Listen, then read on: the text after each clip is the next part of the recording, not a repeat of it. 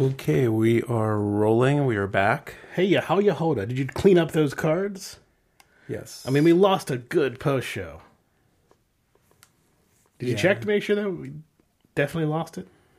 I didn't check that well. We might still have it. See if I can find it. I almost lost last week's show. Got lucky. I had it copied on the laptop, but so the first card got screwed up. I was imaging a Linux machine. I was trying to image a thumb drive, and it was plugged in, and it wrote to the flash card. Fuck.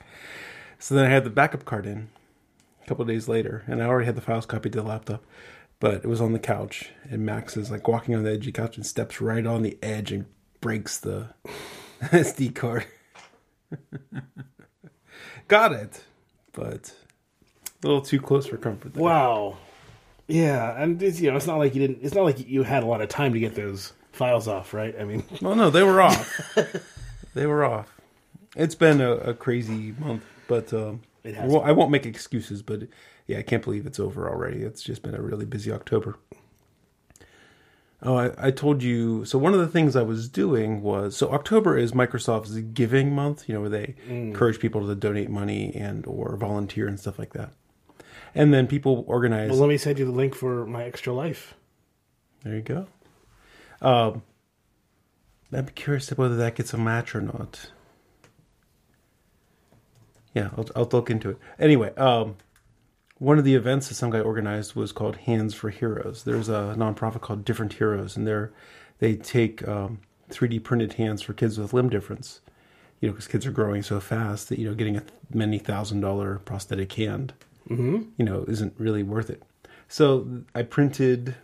So I had from the 1st of October to the 16th of October, and I printed 13 hands, and it takes about 20 hours a hand. So printer was going like nonstop. I stopped for the show where Sean came, and that was pretty much it. Really cranked him out. So that's what you were seeing there. I showed you with that shiny filament, right? Or a couple of the fails. I love that blue color. It's really cool. It has kind of this pearlescence to it. And it was the filament printed well. It was a good price, cheaper than, a lower price point than what I normally get for filament. So it's pretty neat stuff. I was But pretty does it happy break easily? I mean, if you're going to use hands, and it stuff. has a pretty good strength to it. I mean, so this one here actually detached from the bed. You can see right here where it kind of gets offset, and but I mean, it's not going to have that much stress on it in its daily use, right? So, and again, this is one that was kind of goofed up, so it didn't have the kind of adherence that you would actually want from it. With the filament, the color, as you were saying, is really interesting because it's this kind of in Jeff's case it's green, and in the case of what I'm holding, it's blue. But if you get it at the right angle, it reflects the light strongly, so it has this like Jeff said, sort of a pearlescent quality to it. Kind of it seems to sort of glow more than another white. Yeah, I had a purple too. I printed all the purple. The blue had the best kind of play with the light though, out of all of them. Really makes the zits stand out. Yeah. The zits are the little. You shouldn't see zits on the bottom. They should be on the. Are there? Yeah. No, the zits. The So- zits are typically what you see on the side here, but yeah. I'm trying to remember exactly why. I know they're called zits. That they happen because the system is. Well, you can explain it better than I can. It's because my system's not tuned perfectly.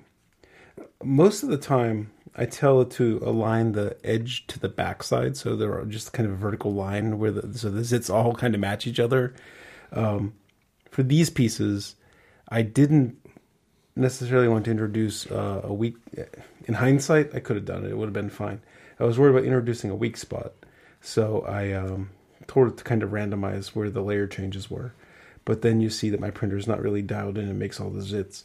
The zits are when it changes the layer. There's a little bit of ooze, and it makes a blob on the outside of the perimeter. It feels cool. I mean, the thing is, they're noticeable if you look at it, but it actually feels nice and smooth. Well, yeah, that's the bottom side, so that's up against the glass. Oh, right? okay. So that one, when you're printing against glass, you can get a really nice finish. I mean, that's like a glass sheet finish right there. If you don't have the nozzle as close to the bed, you'll find to feel some grooves there. But that's another thing I wonder about this filament. It almost, I guess there is a little bit of texture there. It almost seems like the outer layer has a bit of transparency to it or something, sometimes when you look at it. I mean, likely that is probably the reason for it having this effect, is that there is some transparency, so it's letting light in on certain angles. It's the same thing that gives...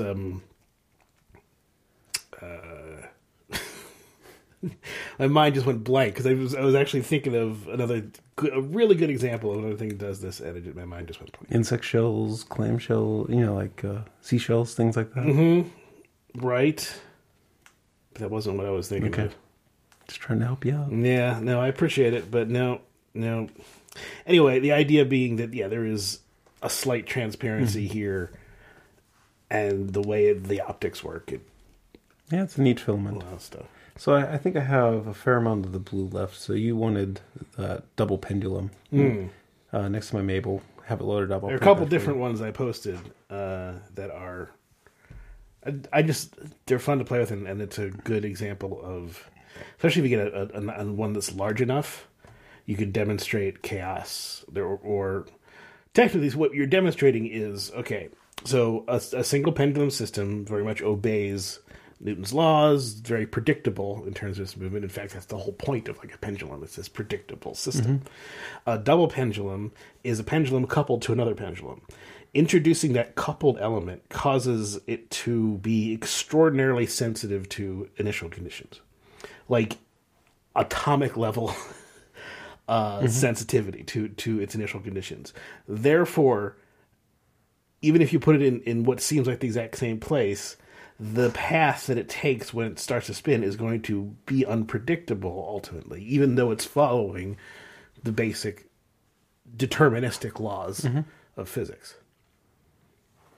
It's that coupling, it's that interaction between the two elements that basically magnifies all of the tiny differences and instabilities. Now, if you add 3 links, does it stay just as chaotic, or does it actually kind of smooth itself out again? No, it would be... I mean, it's just... You're just adding more things to... You're coupling to more... Right, but I'm thinking of, if, you take something like a rope, right? It kind of would be a million little flexible things, right? But it's not really as chaotic. Just, Well, I mean, if you were able to... I'm trying to figure out... That's it. Maybe the actual motion, because you have that whole calculus thing going on in a rope, right? And so it's super chaotic, super hard to predict everything. But because each segment of strength is either really small or, not even measurable, that it kind of just smooths itself out, right? Or something like that. It doesn't look as crazy as your double pendulum video. Right? Well, the thing about double pendulums is there's no constraint on them in their direction. They are essentially free to move about along the axis given to them. Whereas ropes, because of the way that they don't have that full freedom to move 360 degrees. Oh, okay. So it's I think the fact that there's no dampening, or there's very little dampening in the pendulum system, that causes much more chaos to emerge from the coupling than in a system where, while there is a lot of coupling, there are also a lot more restrictions on the movement. Okay. So when's your it's the night that clocks change, right? Is the 24 hours. It is next weekend. Damien and Al going again? Or yeah, cool. Yep, it's gonna be what it is. It's not. What's the thing I'm looking for? I don't want to say it's not fun because it is fun. It's a marathon though. It's work. It takes effort, and so we're going. We know that. So what I've been doing actually this week, once I got back from vacation,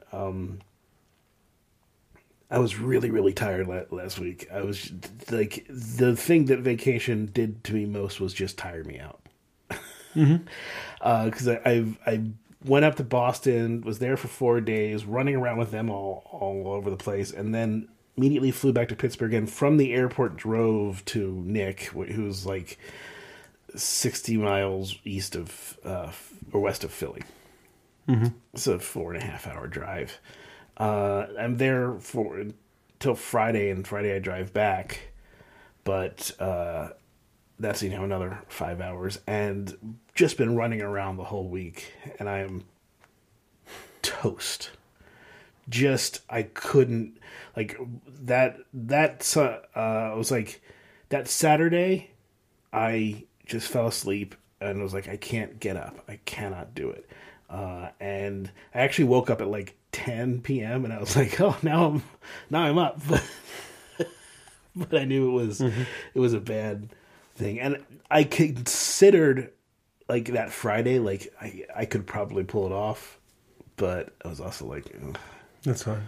Yeah. I mean, I had plenty of shit that I was working on the printer probably, Right. so. But yeah, so I got home, I started, go back to work, and then Thursday had another problem with my HVAC system. I think we're nailing down what the actual issue was. So I worked from home, and I decided to do, because I want to do this when make ramen. I want to make nice ramen for everybody. Best way I think for me to do that is to take care of all the really hard stuff, or just the long stuff, way ahead of time. So that Thursday, I just made about 3.5 quarts of ramen broth, of pork bone broth, and I just froze. It turned out great. It was like it was pure gelatin. It was awesome. Yeah, sweet.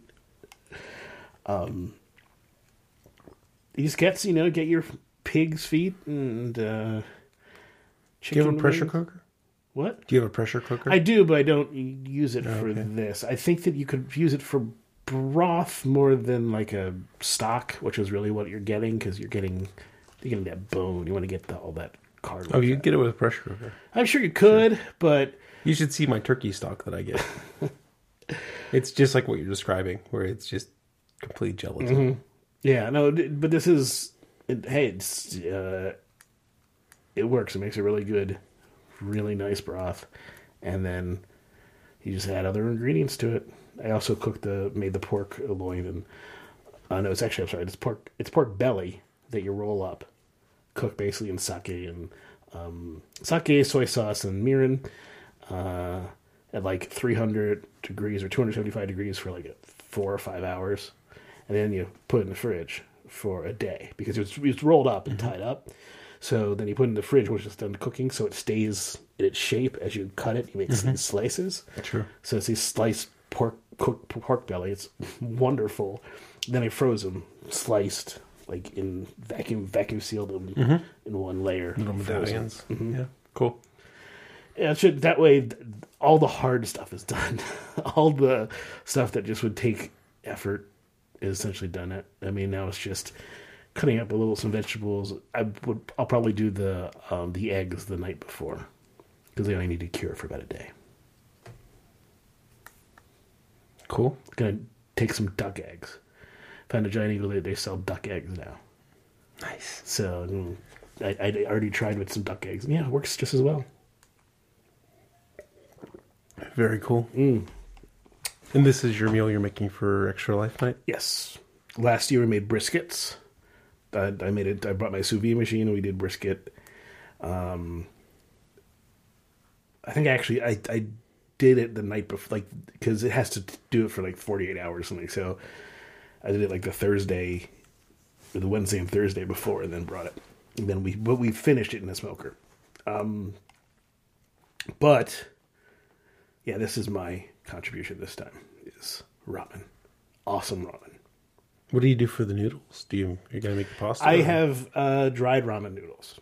Okay. Not like not the stuff in the bags, but like sticks. I understand. It wasn't going to be top ramen. Yeah. I also have some udon noodles. I think Damien likes the udon. I have those. Okay. I don't like that with ramen, but hey, he does. How do I turn off this screensaver? It's annoying the hell out of me. Damn it, Mojave. All right, never. There we go. You ruined everything fun. I do like dark mode. Okay. Slack doesn't seem to support it yet because it's still so white. So white. Why are you so white? Seriously. That's a problem. That's a problem these days. Yeah, especially so Pittsburgh's the center of the universe right now. Yeah, this is a bad day for Pittsburgh. We won't really get into it for obvious reasons. Yeah, it's a little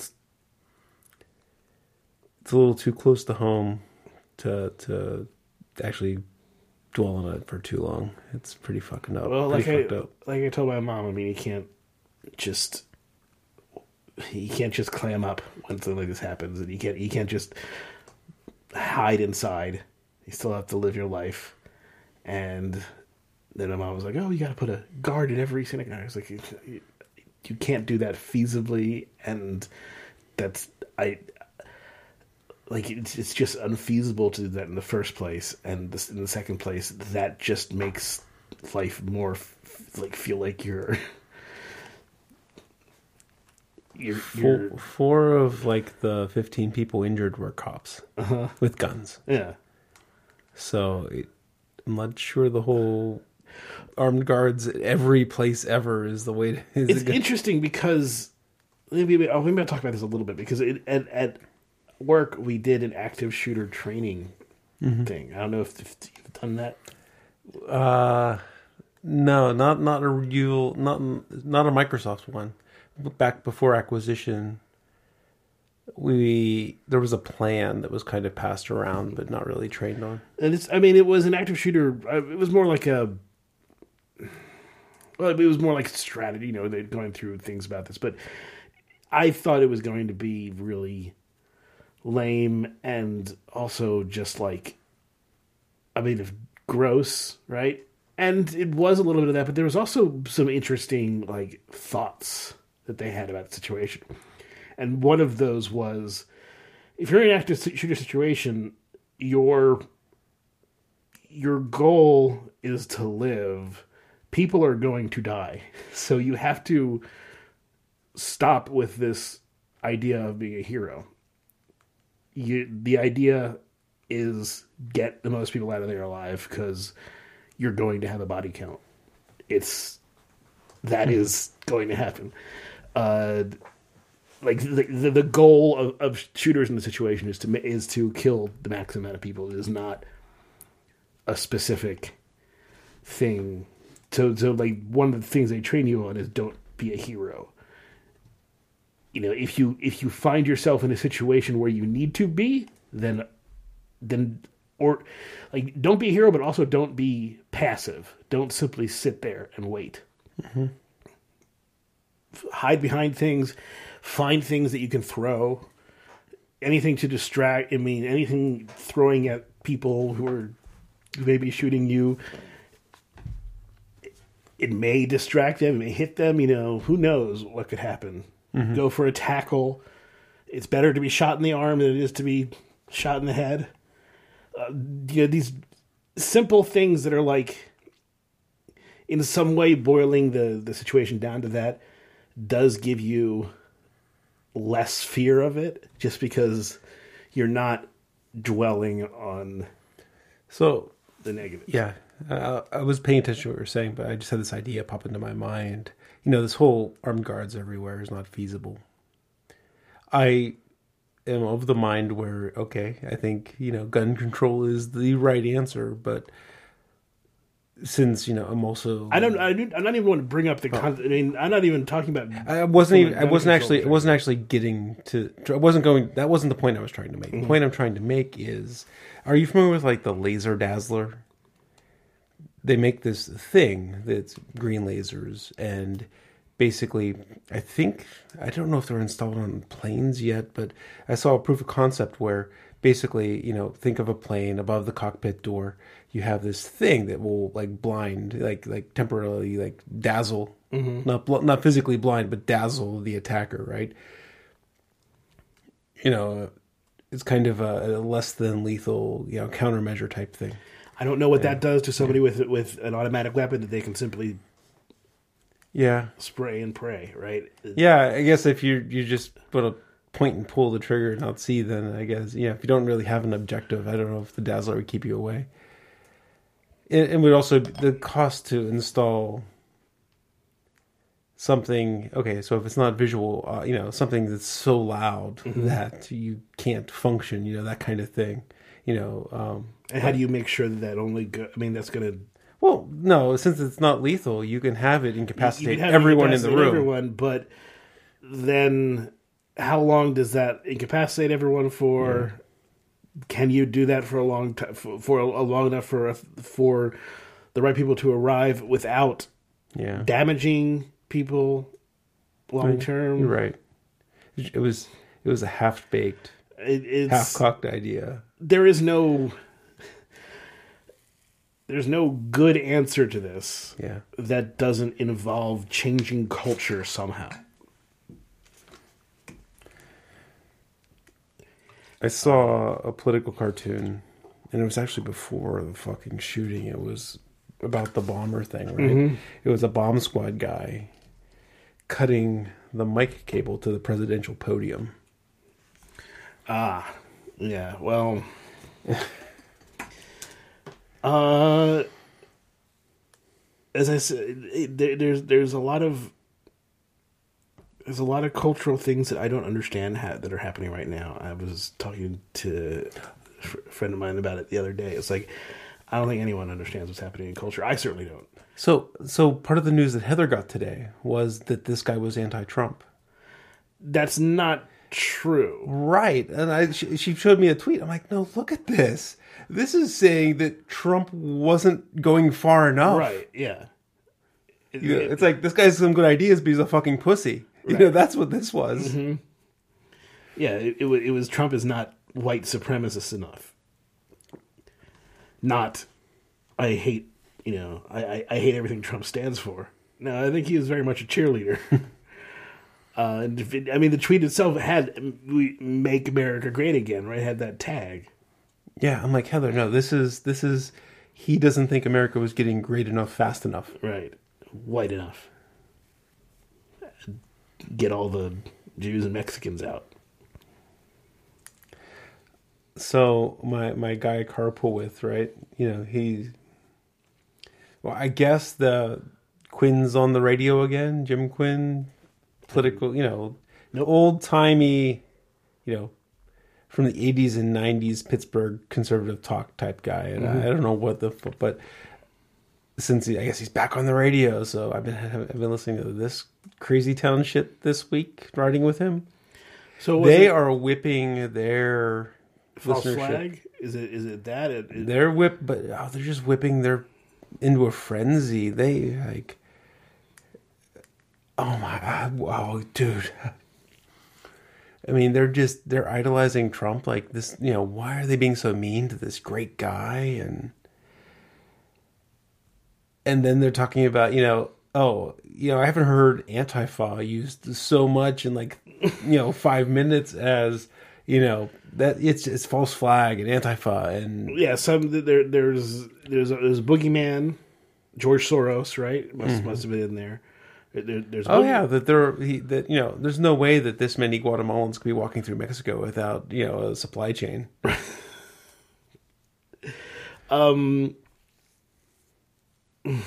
George Soros. I mean, it's this weird myth making apparatus that they've locked onto.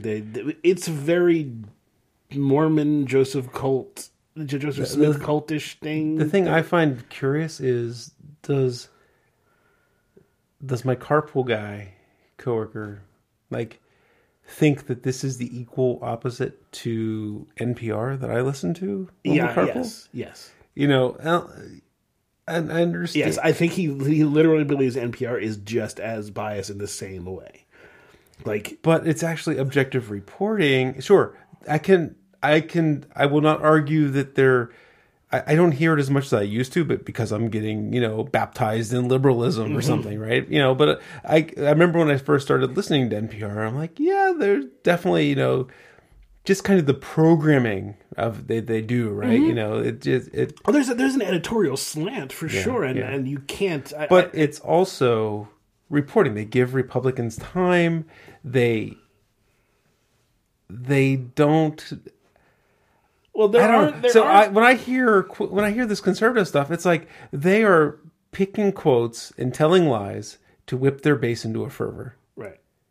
Well, does he hear that? Does he hear that when he listens to NPR? They don't think it's telling lies. They legitimately believe that that's the way things are. We've moved beyond the concept.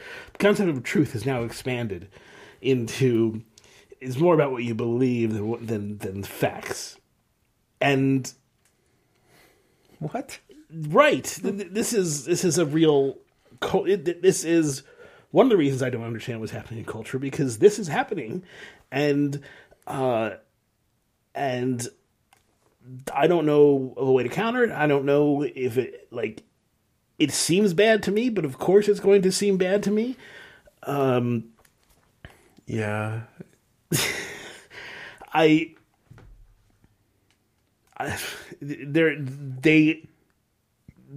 have. I mean, it's relativity essentially. They have their own frame of reference, and everything that they are interpreting is based on that frame of reference. They don't have any invariants that we can use to communicate with them properly. At least the speed of light is an invariant in all frames of reference. So you can get the space-time interval, which is invariant between them. But the thing is, the Conservative Talk Radio is the editorial page of the paper, where NPR is the news part of the paper. Right. And the news part of the paper can have a editorial slant, right, based on the publisher. But, it never goes as far as the editorial page in any kind of agenda. No? No, I disagree. Okay. I mean, it depends on the paper, but I see it in I read the Washington Post. I see it in the Washington Post all the time. They have supplements to, they have the news story, and then they have supplements to the news story that are still front page, that are news analysis, that are much more opinion than they are. They are fact. They are just pure, just the facts, ma'am. But do they go? The level of fear mongering that occurs, and the presentation of things that are demonstrably untrue as if they were true, but then is huge. They, by a definition that I would agree on and you would agree on, they lie constantly. But do they know that it's a lie? I feel the people behind the microphone do. I feel that they are just... If you repeat something to yourself enough... I don't know. I think that they are the puppet masters, doing the means justify the ends type thing, right? Where they want to keep their agenda going, their party in power, and they'll do whatever it takes over the airwaves. It is basic exploitation. That's what I hear. I hear is we're going, the means will justify the ends. Here's our goal. Thank you, got that. What's that? The ends will justify the means. Oh, yes. The ends justify the means. Where here's our goal, and here's the strategy. We will take our base. We will tell them that George Soros has Hillary Clinton in the basement of a pizza shop and all that. Yeah. Meanwhile, we have Nazis shooting up synagogues in Pittsburgh. Openly, like, crowing about it on various forms of social media. Boy, am I glad I got rid of Twitter. Oof. Can't imagine what that hellhole is like. This is one. The reason this one got messed up, right, is something kind of. I think one of the fingers popped off and jammed up under the head, so it was off centered. So you see how it's shifted from here to there. What shifted? The print bed. So okay. When the nozzle thought it was here, it was actually there. Oh. So that's why it went and it started printing offset by like 1.5 inches. Huh. Cool. It looks like a cool thing like you'd put on a sci-fi set. It does. Build into a theremin and be good to go. Just, stick it on some... This is a good way to get off of that whole politics bullshit. So Yeah. let's just keep talking about the abstract shape of my failed print. So this could be used in a costume or something, like a robot costume for Halloween. I got that whole bucket of like prints and stuff over there, and I kind of I just don't like it melted into this like sculpture.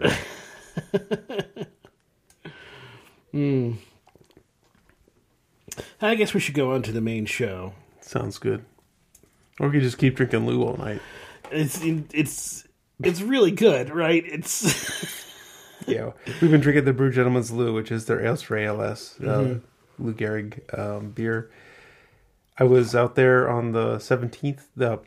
I think we talked about this on the show real quick. We'll do this real quick before we finish the pre-show.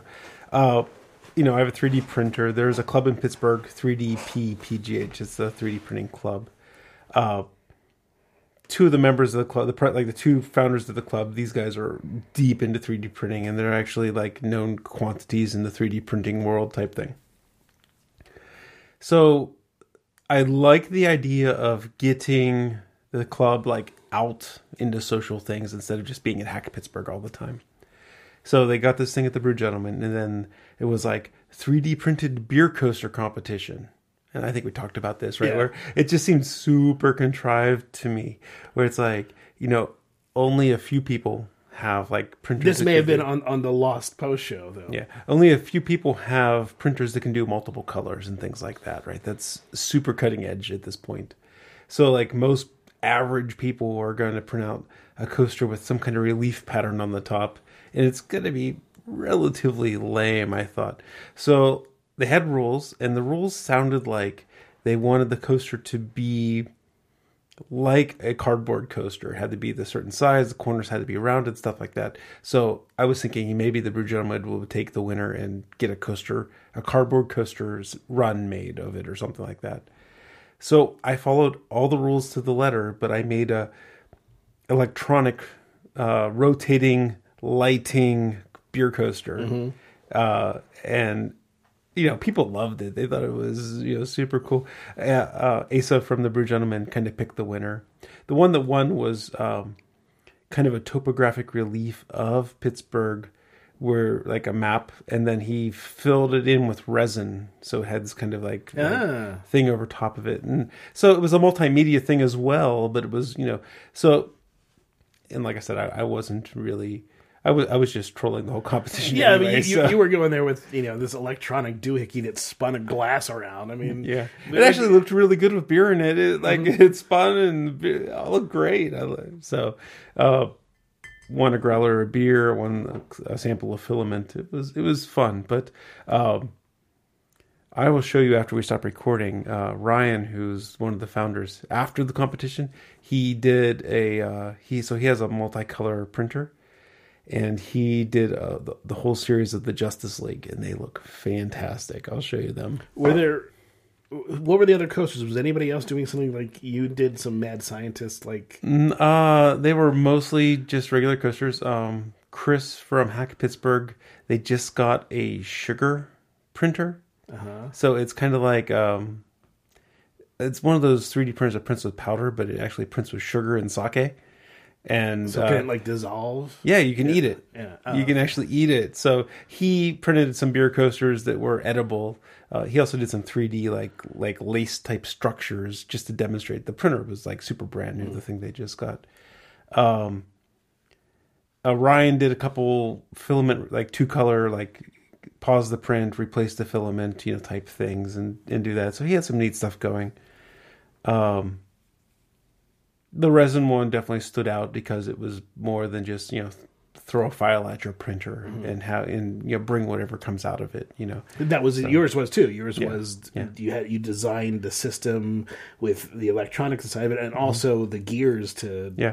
Well, there was one little bracket, one little triangular back bracket that I used to hold the gears in the right tension so they wouldn't slip. I printed it 13 times before I got the measurements just right. Now, it was a small little bracket, so it didn't take very long to print, but it was like, print it, test it. Oh, it still slips this way. Okay, I'll change this dimension. Print. It took me 13 times to get that right. So, Well, that's that's the nature of yeah, it was fun. It was. That's and why the first time that's why rapid prototyping is so cool. Oh, exactly, yes. And it was my first time really doing a transmission, like a gear transmission thing. So I was You're learning along the way. I was remarkably close. I mean, the gears were slipping, but I was remarkably close at the beginning. I was surprised when I did version 1. I was like, huh, that's not that bad. And then version 1 to version 13 was just a few millimeters different, so. Cool. All right, let's get on to the beers, yo. Okay.